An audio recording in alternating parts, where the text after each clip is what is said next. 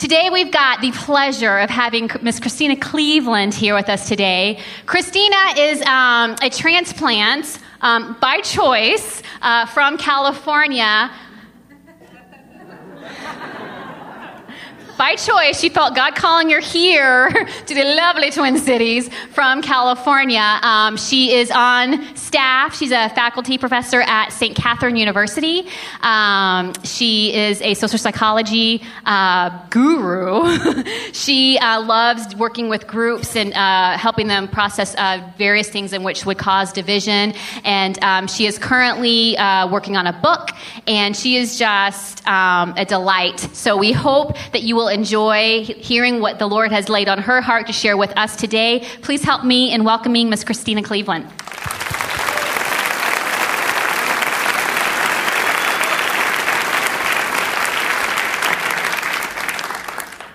Good morning.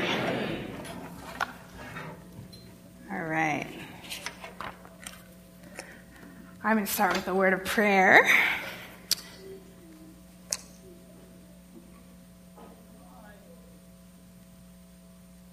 God, I thank you that you are the giver of good things, that all good things come from you. I thank you that you want to share your encouragement and your hope in your words with us today.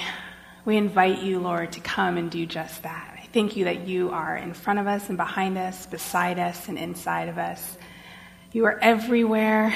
Make us aware of your presence. May we be transformed by your presence. And help us to have fun, too. In Jesus' name, amen. Amen. I am honored to be here. I want to start by telling you a little bit about myself. Most of you don't know me, sadly. But when I was, people who do know me now tend to see me as a pretty outgoing, confident person. That was not the case when I was younger. And actually, I was very timid, about as timid as someone might get.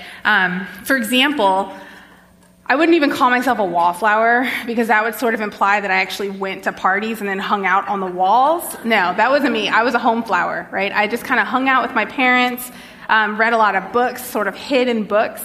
I remember one night, all of us, I think I was a sophomore in high school maybe, and I was, for some reason or another, going somewhere. I had plans that night. This was so rare. I don't even remember what the plans were. But my brother and sister, who are normal, also had plans. And so we were all kind of going out the house around the same time. And so, my sister walks out of the house. She's maybe in 6th grade at the time. My parents were like, you need to be back by 9 o'clock. She's kind of life of the party. And so she said, okay, I'll be back. And then my brother walked out of the house, and then my parents, he's a little bit older, so my parents said, you need to be home by midnight. And he said, okay, great. So I was walking out the door, and I looked at my parents, and I said, what's my curfew? And they said, we're just happy you're leaving. Do what you need to do. Stay out as long as you need to. Just come home when you can. And sure enough, I was the first person home out of the three of us, and I said, hey, guys. And they're like, hey, Nina. My family calls me Nina. So they were like, welcome back. Come hang out with us again. Another thing is I played basketball when I was in high school. Actually, no. Okay. I didn't play basketball. I was on the basketball team, the JV basketball team. Okay. I was a bench warmer. Hardly played. I got the sort of garbage minutes at the end of the game when, we were blowing them out or losing so badly that it didn't matter who was in there. That's when they put me in. I played about 4 minutes a game. And my coach, who was pretty intense, used to keep track of all of the errors of commission that we made and the errors of omission that we made. So the errors of commission are those are the really tenacious players who are making things happen, taking risks, and they might make a mistake because they're kind of trying to do too much, right? And then the errors of omission players would make a lot of mistakes because they were timid, they weren't trying to make things happen, they were playing it safe. And at the end of the year, it turns out I was leading the team in errors of omission, even though I was only averaging 4 minutes a game. So that just says a little bit about just my timidity. My coach was like, you look kind of athletic, you might be athletic. I just would never know because you're so timid. And so I was kind of all right, this is sort of how I do my life. Another example, when I was a kid, I was about 4 years old, my parents noticed that I had really low self-esteem. They just, I was just kind of someone who would compare myself a lot, even as a little guy. And So they said, okay, we're not going to do Barbies in this family, because my parents were literally afraid that I would like negatively compare myself to Barbie as a 4-year-old. And so they were just like, we're just not going to do this. So that was sort of the trend in my life, and it went all the way up through 10th grade. And then finally, I think in God's mercy and wisdom and grace and just general awesomeness, he was just like, this has got to stop. This timidity, this like, you are amazing, Christina. You have a lot to offer. The kingdom of God needs you to get out there and wreak some havoc and offer what you do have. And so he did something really drastic to sort of help me learn this lesson. And what he did was he sent me to boarding school. So that's pretty drastic. I was living in California. I grew up in the San Francisco Bay Area. When I was 15 years old, I got this opportunity to go to boarding school in New Hampshire, so 3,000 miles away. I did not know what I was getting myself into. The entire process from like learning about the school, applying, and actually showing up there was about 10 to 12 days. So if you know anything about the boarding school process, it's a lot like an application process. It's a lot like applying to college. You start in the fall, you kind of you get your recommendations in, and then you go the next year. No, not for me. I was like, okay, I'm going. And I think really what drew me in was this school has a 10-story library. So I was like, whoa, sign me up. Like, that's exactly where I need to be. And so I showed up, it's really great that I didn't know what I was getting myself into, because I get there and I'm just wrong, right? So on so many levels. So one thing is a lot of my classmates were wealthy. I was kind of the poster child for financial aid. I had this great scholarship to go there. So just, my classmates were like, yeah, we're going to St. Bart's this weekend. I'm like, who's St. Bart's? Like, what's going on? I had no idea just what was cool and what was not cool. And I didn't have any clothes for winter, so this was a whole new experience for me. My parents said, we're going to get you a nice jacket. And so before I left, I picked out a jacket, and the problem was that I was really heavily influenced by like the NBA / like hip hop culture at the time. And so I picked out this like massive puffy jacket, right? And it was just huge. And I looked like I was like the long lost like posse member of like P. Diddy's posse or something, like I was just, I don't know what I was thinking. And I showed up and everyone's wearing these like charcoal gray, like heather, like pea coats. They're like perfectly tailored and everything. And I was just like, oh my gosh, I don't belong here. This is awkward. But the thing that was the hardest about transitioning to this school was that I came as a transfer. I came as a junior. That was my first year. So 2 years in high school, 3 years in high school. And one of the things that was interesting is the way of doing class, the way of learning was completely different. So I was used to like sort of the public school method where you basically, at least at my public school, you sat there, you didn't really contribute, didn't take any intellectual risks. I got great grades, but I was just sort of going through the motions, to this school where we sat around this table called the Harkness table. And basically, in this table, everyone there were no lectures. The teacher never really said much more than a few words. And the idea was that you had to do the reading, prepare for class, and then come ready to contribute, and not just contribute. So you see the pictures up here. It looks like kind of cute and sweet and idyllic and like a great place to learn. Don't be fooled. This place is terrifying. This table is terrifying because people come ready to fight to the death over what Faulkner meant when he said this or what Dante meant when he said that. And the whole point is that you have to come ready to contribute and ready to convince everyone else that you're right and they're wrong. And it's brutal. It's really brutal. And it's actually a great way to learn because it's sort of the Socratic method. Everyone's contributing. It's no surprise that so many of my classmates are now running corporate America because this is basically a boardroom table, right? You learn how to influence people. You learn how to convince people that you're right, even if you know you're not right. You learn to be very persuasive. And so when you're at this table, there are two options, basically. You can either sit back and try to hide. It's difficult to hide at this table, but you can try, right, and just be sort of timid. That was the route that made the most sense to me. Or you could try to influence other people, be intellectually aggressive, take risks, present ideas that maybe are not conventional ideas and try to convince people that this is the right way to go. So that's basically what happened. The school had two categories of people, and these were the actual names. You were either a Harkness wussy, and that's somebody who was kind of timid around the table, or you were a Harkness warrior, and that's someone who was an influencer, making a difference, being really persuasive around this table. And so, my natural inclination was to take the Harkness wussy route because that was like, the trend in my life. I was on this like sort of, path. But the problem is that at this particular school, your status as a Harkness warrior or a Harkness wussy actually spread to outside the classroom. So Harkness wussies got like zero respect on campus, and Harkness warriors did. And so that gave me pause to think, like, maybe I should try to be a warrior. But I was like, I don't know if I have what it takes to be a Harkness warrior. So one day I was having a conversation with our campus minister. It was sort of this, we had not a Christian school, so we had this sort of interfaith campus minister, this big black guy named Rev. And I said, Rev, I want to be a Harkness warrior, but I don't think I can. I don't know. I'm new to this whole situation. I don't feel very confident in my abilities. And he looked at me and he said, you got into this school too, right? And I said, yes. And he said, you belong here too then. This is the new you. This is the new reality. Don't wait until graduation to decide that you can make an impact at this school, that you can influence people at this school. Start now. And so that was really a turning point for me. And so I went back to the room, and I said, okay, I'm going to start taking risks. I'm going to start trying to offer my thoughts. I'm going to come prepared. I'm going to put myself out there. And it got easier, and it got easier, and it got easier. And then I tried doing this, too, in other parts of my life, right? So I played basketball again. I'm not sure why I kept doing this to myself, but I was back there on the basketball court. And I was like, I'm going to be tenacious. I'm going to put myself out there. I'm going to take some risks on the court, and I actually became one of those players that was pretty tenacious. Still no talent to be seen. I have to be honest about that.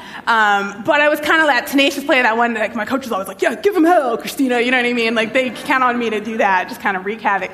And so it's actually pretty funny because our high school basketball team would sometimes go into Boston to play that Harvard JV team, and one of my dad's good friends is a pastor in the Boston area, so he would come watch me play, and he was just like, man, Christina, you sure are tenacious. And he's like, if only you had your sister's talent, you'd be unstoppable. And I was just like, thanks. Like, I appreciate that. But at least I was kind of coming out of my shell, right?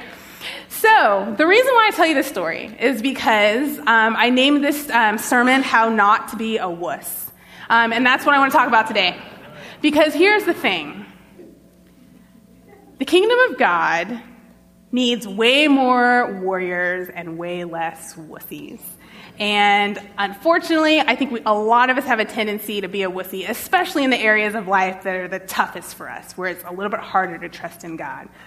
So I pretty much want to talk about that. And what's really interesting is that I met with Greg earlier this week, and he's like, oh, what are you going to talk about? And I said, oh, I think I want to talk about this identity in Christ business. And he was like, oh, that's great, because we just talked about the kingdom of God is not yet here and is already sort of here. And so you can talk about that tension. I said, that's great. I'd love to fit it within that. And it actually works really well, because last week Greg talked about this defiant flower, right? The world is snowy, and even in the spring in Minnesota, and there's this flower that's willing to be hopeful and powerful and to do things differently than the rest of this world. And I was listening to that podcast on Friday as I was preparing this, and I was thinking, gosh, I want to be that flower. I want to be that defiant flower. I want to have hope that just doesn't make sense. I want to have power that just doesn't make sense and access to that. But do I have what it takes? And I think that that's one of the questions that a lot of people who are following Jesus ask. You have this vision, you know that the world is not the way it should be. And you kind of have this vague idea that, like, you can maybe do something about that. But then you ask yourself and you're like, do I have what it takes to be that person? Do I have what it takes? So we might ask ourselves something like, do I have what it takes to keep hoping and hoping and hoping and hoping, even when hope seems to be painful at this point, right? Hope can be so painful. Do I have what it takes to pray for someone that they might receive healing? Do I have what it takes to go back to school so I can get my degree and I can have more kingdom influence? Do I have what it takes to stay in this marriage that is not really going super well right now? Do I have what it takes to be a single mom, to keep this baby? Do I have what it takes to address the lust in my heart rather than just saying, oh, well, lust, it's just going to be there until, Jesus comes back? Do I have what it takes to forgive someone who's hurt me so badly that I've never been hurt that badly before? How can I even get past this? One question I was asking myself this week was, do I have what it takes to get up in front of Woodland Hills Church and speak, even though I am blacker and younger and more female than the guy who's usually up here, right? This is the question that I was asking myself. Do I have what it takes? God, please help me. This is scary. I pity the person who gets the email from Greg Boyd that says, come speak at my church. That's scary, right? So we ask ourselves these questions over and over and over again. And we can look to the world for some answers. There are probably two possible answers you're going to get from the world. One is, no, you don't have what it takes. That's often, right? The other one might be, yeah, you have what it takes. You can probably, start that nonprofit because you've been to business school. And so, so there's some sort of circumstantial within yourself reason why you have what it takes. But that's not going to get you very far, and it's certainly not going to be very compelling when you run up against your first roadblock. And then you're like, ooh, business school didn't teach me about this. I don't know what to do. So I want to present to you, submit to you this idea that, yes, you absolutely do have what it takes. We do need kingdom warriors who believe that. And the reason why, it has nothing to do with bravery, has nothing to do with education, has nothing to do with status, resources. It has everything to do with identity. And that's the point that I want to make today. One point. It's all about identity. Identity is everything. Less is more. Actually, I don't believe that. I'm a professor. I believe that more is more. But for today, I'm going to try to do the less is more thing, and we're just going to focus on that. So I want to start by talking a little bit about two narratives in Scripture that sort of help flesh this out. We're living in this sort of no man's land. The kingdom of God is here, but it's also not yet here. We live in this tension. The kingdom of God is breaking in, but we need to be part of the sort of continuation of that breaking in so it's fully consummated. So I want to start by talking about the Exodus story. This is a great example of it. I'm not going to spend a lot of time talking about the Exodus story because I am going to trust that you either go watch the movie on Netflix or read Scripture because we just don't have enough time. But basically, here's the idea. The Israelites are slaves. They're not supposed to be slaves, but they are. And they've been doing this for up to 15 generations, long time, years of systematic oppression. God comes in and he says, yeah, you know what? This is not working for me. I know that these people are not slaves. And so he basically delivers them. That's the Exodus story. I want to point out two things that are happening in this story that I think are worth paying attention to. One, this Exodus story is about God starting a new kingdom, breaking into this world and saying the old is done. We're not doing that anymore. We're going to start a whole new kingdom. That's sort of the obvious narrative going on here. Something that's slightly less obvious, but I think is also incredibly important, is that not only is God starting a new kingdom, he's also saying, I'm going to transform your identities. I'm going to rescue your identities. So this idea of new kingdom people. If I'm going to start a new kingdom, I need to bring people with me who are going to have the mentality of this new kingdom, not this old mentality. So what he does is, even when he's talking to Pharaoh to convince him to let the people go, he makes reference to this identity transformation. He says in Exodus 4, Israel is my son, my firstborn. Let my people go that they may serve me, right? They're not slaves. I'm restoring their identity. They're my children.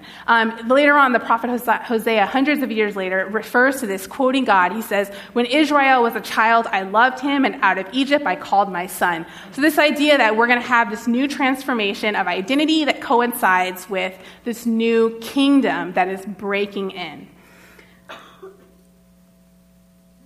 What's really interesting about that is the Israelites sort of buy into that, and he delivers them, right? He backs them up. He says, you're with me now. All the resources, all of the power, all of the wisdom, all of the hope, everything that I have, I give to you because you're my kids now, and we're all in this together. Let's go.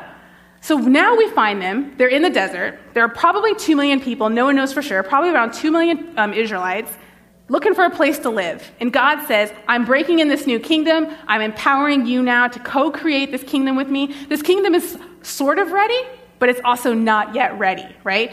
On the one hand, I have this place picked out for you. They're like, there's like milk and honey. They have big grapes there. Place of abundance. Great place to live. On the other hand, it's still run by sin and oppression. There are people there who are bad people, and they represent sin and oppression. And so we're living in this tension. I need you guys to come in and get rid of the people who are representing this sin and oppression. And this is where we find ourselves right now. And so the Israelites sent out their 12 spies, and then the 12 spies come back, and this is what they have to say about this kingdom that they've gone out to look at. They came back to Moses and Aaron and the whole Israelite community at Kadesh in the desert of Paran. There they reported to them and to the whole assembly and showed them the fruit of the land. They gave Moses this account. We went into the land which you sent us, and it does flow with milk and honey. Here is its fruit. But the people who live there are powerful, and the cities are fortified and very large. We even saw descendants of Anak there. Those are the giants. The Amalekites live in the Negev, the Hittites, the Jebusites, and Amorites live in the hill country, and the Canaanites live near the sea and along the Jordan. Then Caleb silenced the people before Moses and said, "We should go up and take possession of the land, for we can certainly do it." But the men who had gone up with them said, "We can't attack those people. They are stronger than we are." And they spread among the Israelites a bad report about the land they'd explored. They said, "The land we explored devours those living in it. All the people we saw there are of great size. We saw the Nephilim there. The descendants of Anak come from the Nephilim. We seemed like grasshoppers in our own eyes, and we looked the same to them." So here's what's interesting about this. Caleb and also Joshua, who's part of this narrative too, had an identity that was rooted in Christ, in God, right? They were like, God said he was with us. God said he was going to give us all the resources because we're his kids. God said that he's going to give us this new land. Let's do it. We can do this. And then the other 10 people had an identity that was rooted in their old slavery, their slavery past, right? And they were like, no, we can't do this. We're slaves. We want to be a part of this, but we're afraid because the narrative of our slavery is sort of overpowering us. And we're the kind of people who are afraid of giants. And so we're going to run. We're sorry, but we're going to run. And so having an identity in God manifests itself in bravery, and having identity in other things manifests itself in fear.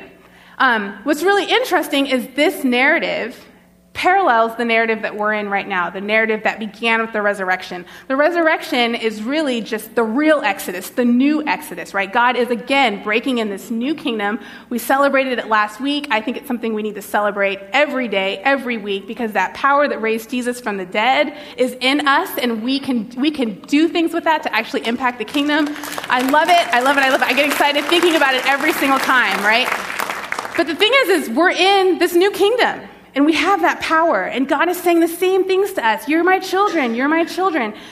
Pay attention, because the power that I have is for you too. You do not have to be afraid. You can go out. You can be tenacious. You can take risks. You can do an impact. You can do things for the kingdom that really no one else can do but you. And so what I think is really interesting is we're in this new Exodus. We're creating this new reality, and just like it was for the Israelites, the kingdom that God's created is sort of here, but it's also sort of not yet here, right? There's sin, there's oppression in our hearts and in the world that needs to be eradicated, that needs the breaking in of the kingdom of God. And what's really interesting is in the same way that God was creating this new kingdom with the Israelites and also transforming their identities, he wants to transform our identities as we participate in the breaking in of his kingdom now. And so what's really interesting is that Paul only uses the word Abba twice in all of his epistles, and both times he uses it, he's referencing our identities as he's talking about this imminent breaking in of the kingdom. For Paul, too, there's this sort of relationship between transformation of identity and the new kingdom. If I'm going to have a new kingdom, I need to have new kingdom people who get who they are in Christ. And so in Romans 8, he's talking about this imminent breaking in of the kingdom, and he uses this word Abba, and he says, "For those who are led by the Spirit of God are the children of God. The Spirit you received does not make you slaves, so that you live in fear again. Rather, the Spirit you received brought about your adoption to sonship and daughtership. And by him we cry, Abba, Father. The Spirit himself testifies with our spirit that we are God's children. Now, if we are children, then we are heirs of God and co-heirs with Christ. Indeed, we share in his sufferings in order that we may also share in his glory." And then again in Galatians, he uses this word a second time, Abba, and he says, "Because you are his sons, God sent the Spirit of his Son into our hearts, the Spirit who calls out, Abba, Father. So you are no longer a slave, but God's child. And since you are his child, God has also made you an heir." So God is taking the Israelites out of slavery and making them co-heirs and children of his, and he's taking us out of slavery and making us co-heirs and children with him, children of his, and we have access to all those resources. Now, I'm a social psychologist. Yay. And one of the things I think a lot about is identity, especially because I study groups. I study group identity. I study group motivation. I study group performance. I'm a groups person. That's what I do. And so I want to talk a little bit about what happens when we are in a group and how that impacts and transforms our identity, because it might shed light on how it works with us and with God. Here's the thing about identity. We think it's super permanent. We think that it's stable. We think that it's hard to change. It's actually incredibly easy to change someone's identity. I do it all the time in my lab. If I need someone to have an individual identity, I can manipulate them to do that. And if I need them to have a group identity, I can manipulate them to do that. Sometimes that power goes to my head because it's great to be able to impact people in that way. What's really interesting about identity, though, is we think it's stable. We think it's rooted. For example, we often say that, you can only have one identity crisis per lifetime. Like if you have more than one, people start to think that you're just ridiculous, right? Another thing is we often say identity is rooted in things. So that sort of implies that it's really stable. It's not at all. And so one of the things that happens when you join a group or when you get into a close relationship with someone, a lot of things about your self-concept change. One of the things that we're going to talk about today is this process called depersonalization. The term is a bit of a misnomer because it makes it seem like you become less original or a little bit more generic. That's not really what's happening. What's happening is that in the context or in the process of becoming close to someone else, you develop this identity with them, and as a result of that, your self-concept expands, and you start to include other people, that other person, those other people, in addition to, as well as their resources, their perspectives, their strengths, their weaknesses, those all get incorporated into your sense of self. So if someone says, do you have the resources to deal with this situation, you're not just thinking about your own personal resources, you're also thinking about all of the resources of those people who are closely connected to you. An example of this is I used to be a professor at Westmont. That's what I was doing. Westmont College is a Christian college in Santa Barbara. I was a faculty member there for 2 years before I came out here, and I had some advisees, students that I needed to help plan their classes and that sort of stuff. I was meeting with one of my advisees, and she and I were talking about what she needed to take, and we had talked about her taking a physics class because she needed to take this physics class for her general education. And she said, Dr. Cleveland, I can't take this class. And I said, why not? She's like, I can't do physics. I just can't. I can't do it. And I said, I appreciate that, but unfortunately it's a requirement, so we're going to need to take physics at some point. And she's like, okay, well, can we just put it off till next semester? And so I thought, okay, maybe she just needs a little bit more experience under her belt before she's willing to take on a very difficult class. So I said, okay, fine, we'll revisit this next semester. The next week, she comes back into my office and she says, okay, I'm ready to take physics. I can sign up for it. And I said, what happened? And she's like, well, I started dating this guy. Okay.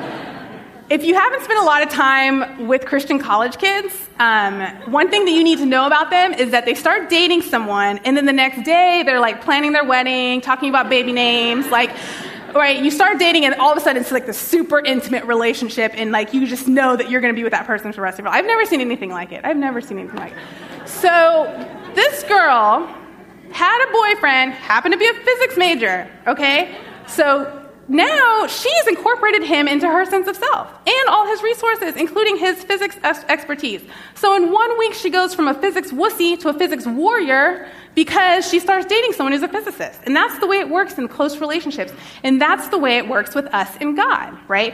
When he says, I'm in you and you're in me, and we're all together, and I have your resources, I'm going to give you resources, and I'm going to give you access to my power, that's the way it works. And the reason why it works that way is because we're created in the image of God. That's how the Trinity works.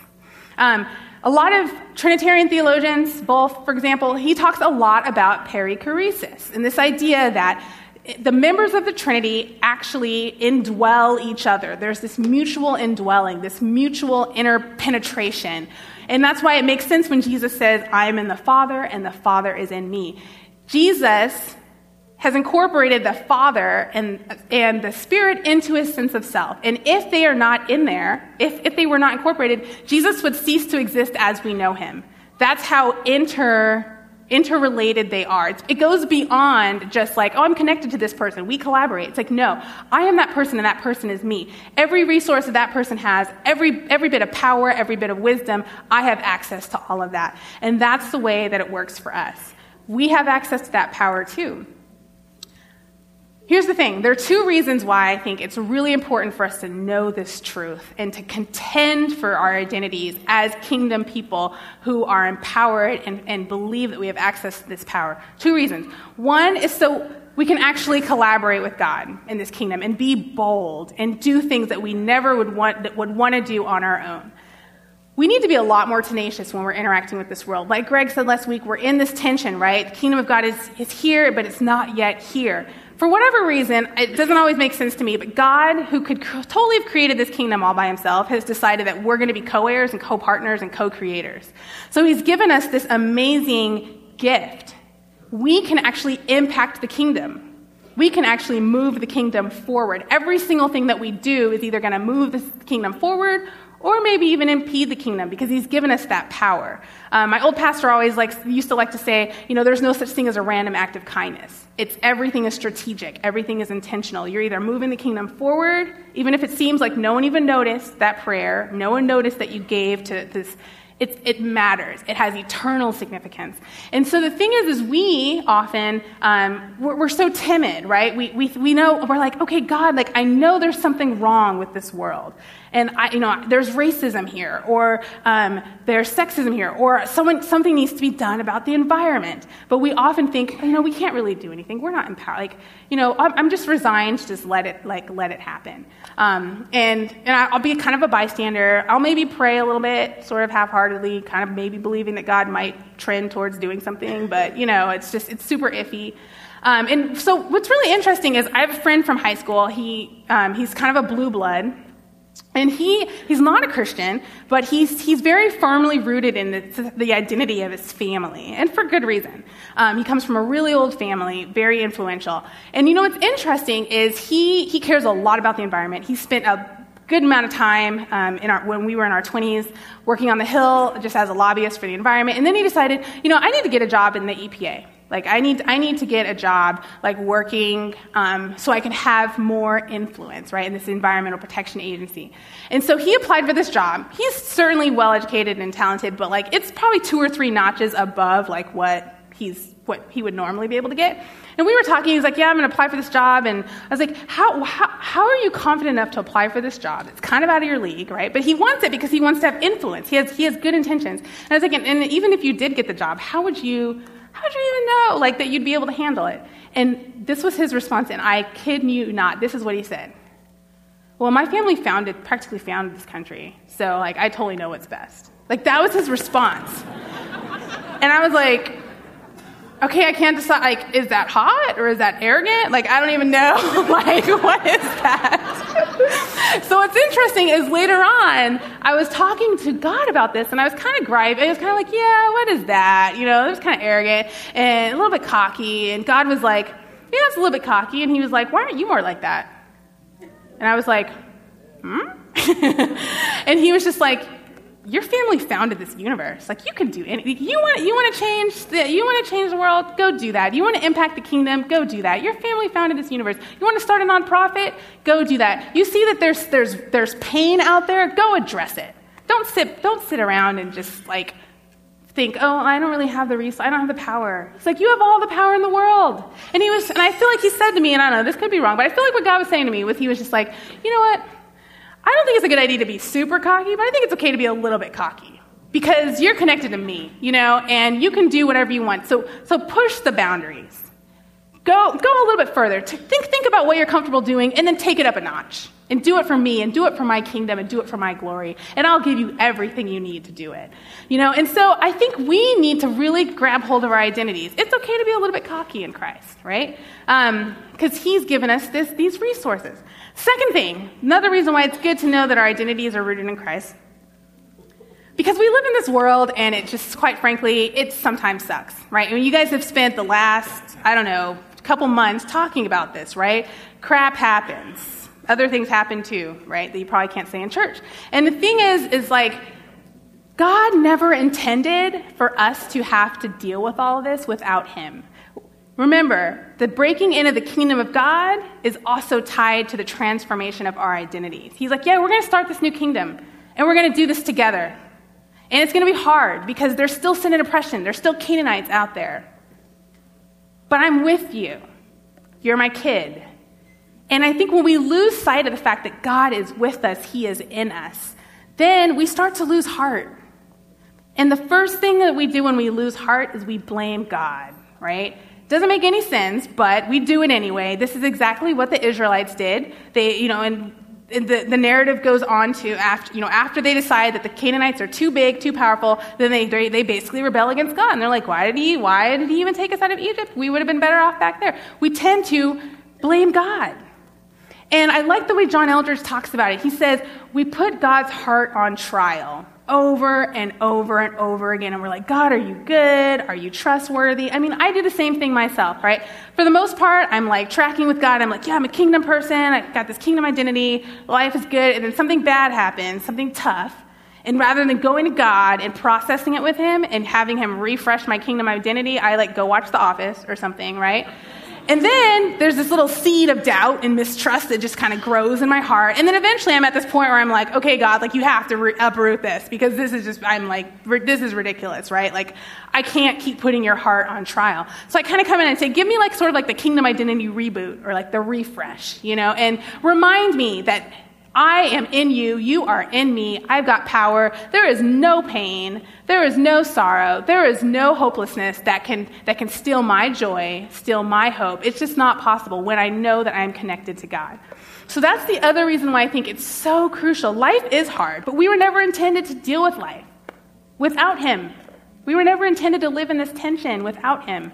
And if we can stay connected, then it's going to be all right. It's going to be all right.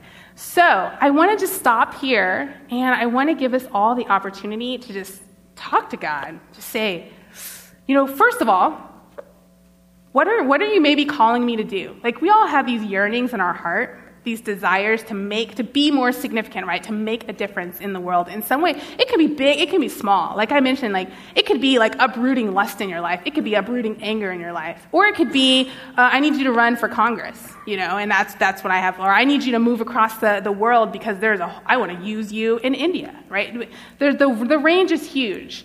But what is God calling you to do that's kind of scary? And ask yourself, do I have what it takes? And if you don't believe that you have what it takes, ask God to come in and transform that heart. Because we need people who are kingdom people who are ready to be part of this kingdom. And God has that for us. He has that for us. And so someone from the worship team is going to come up and just play. You can take a few minutes. The prayer team is going to come up. If you want to get prayer on this or on anything else, please come up. Otherwise, you're free to go. Be blessed. I'm just going to pray, and then we'll end it like that. God, you are so good, and you are so powerful, and I love that you are willing to share your power with us, and you're willing to share this gift of creation with us, and you're willing to share your heart with us. And I pray, Lord, that you come and you transform our identities again and again and again. Give us the desire to contend for these identities. And God, I pray that you speak to us, and I pray that you tell us to do things that scare the living daylights out of us, so that we have to trust you, we have to rely on you, we have to grow deeper and deeper and deeper in our kingdom identities and let go of all the other things that are hindrances. God, give us your hope, give us your grace, empower us so that we can worship you and glorify you in all that we do. In Jesus' name, amen. Amen.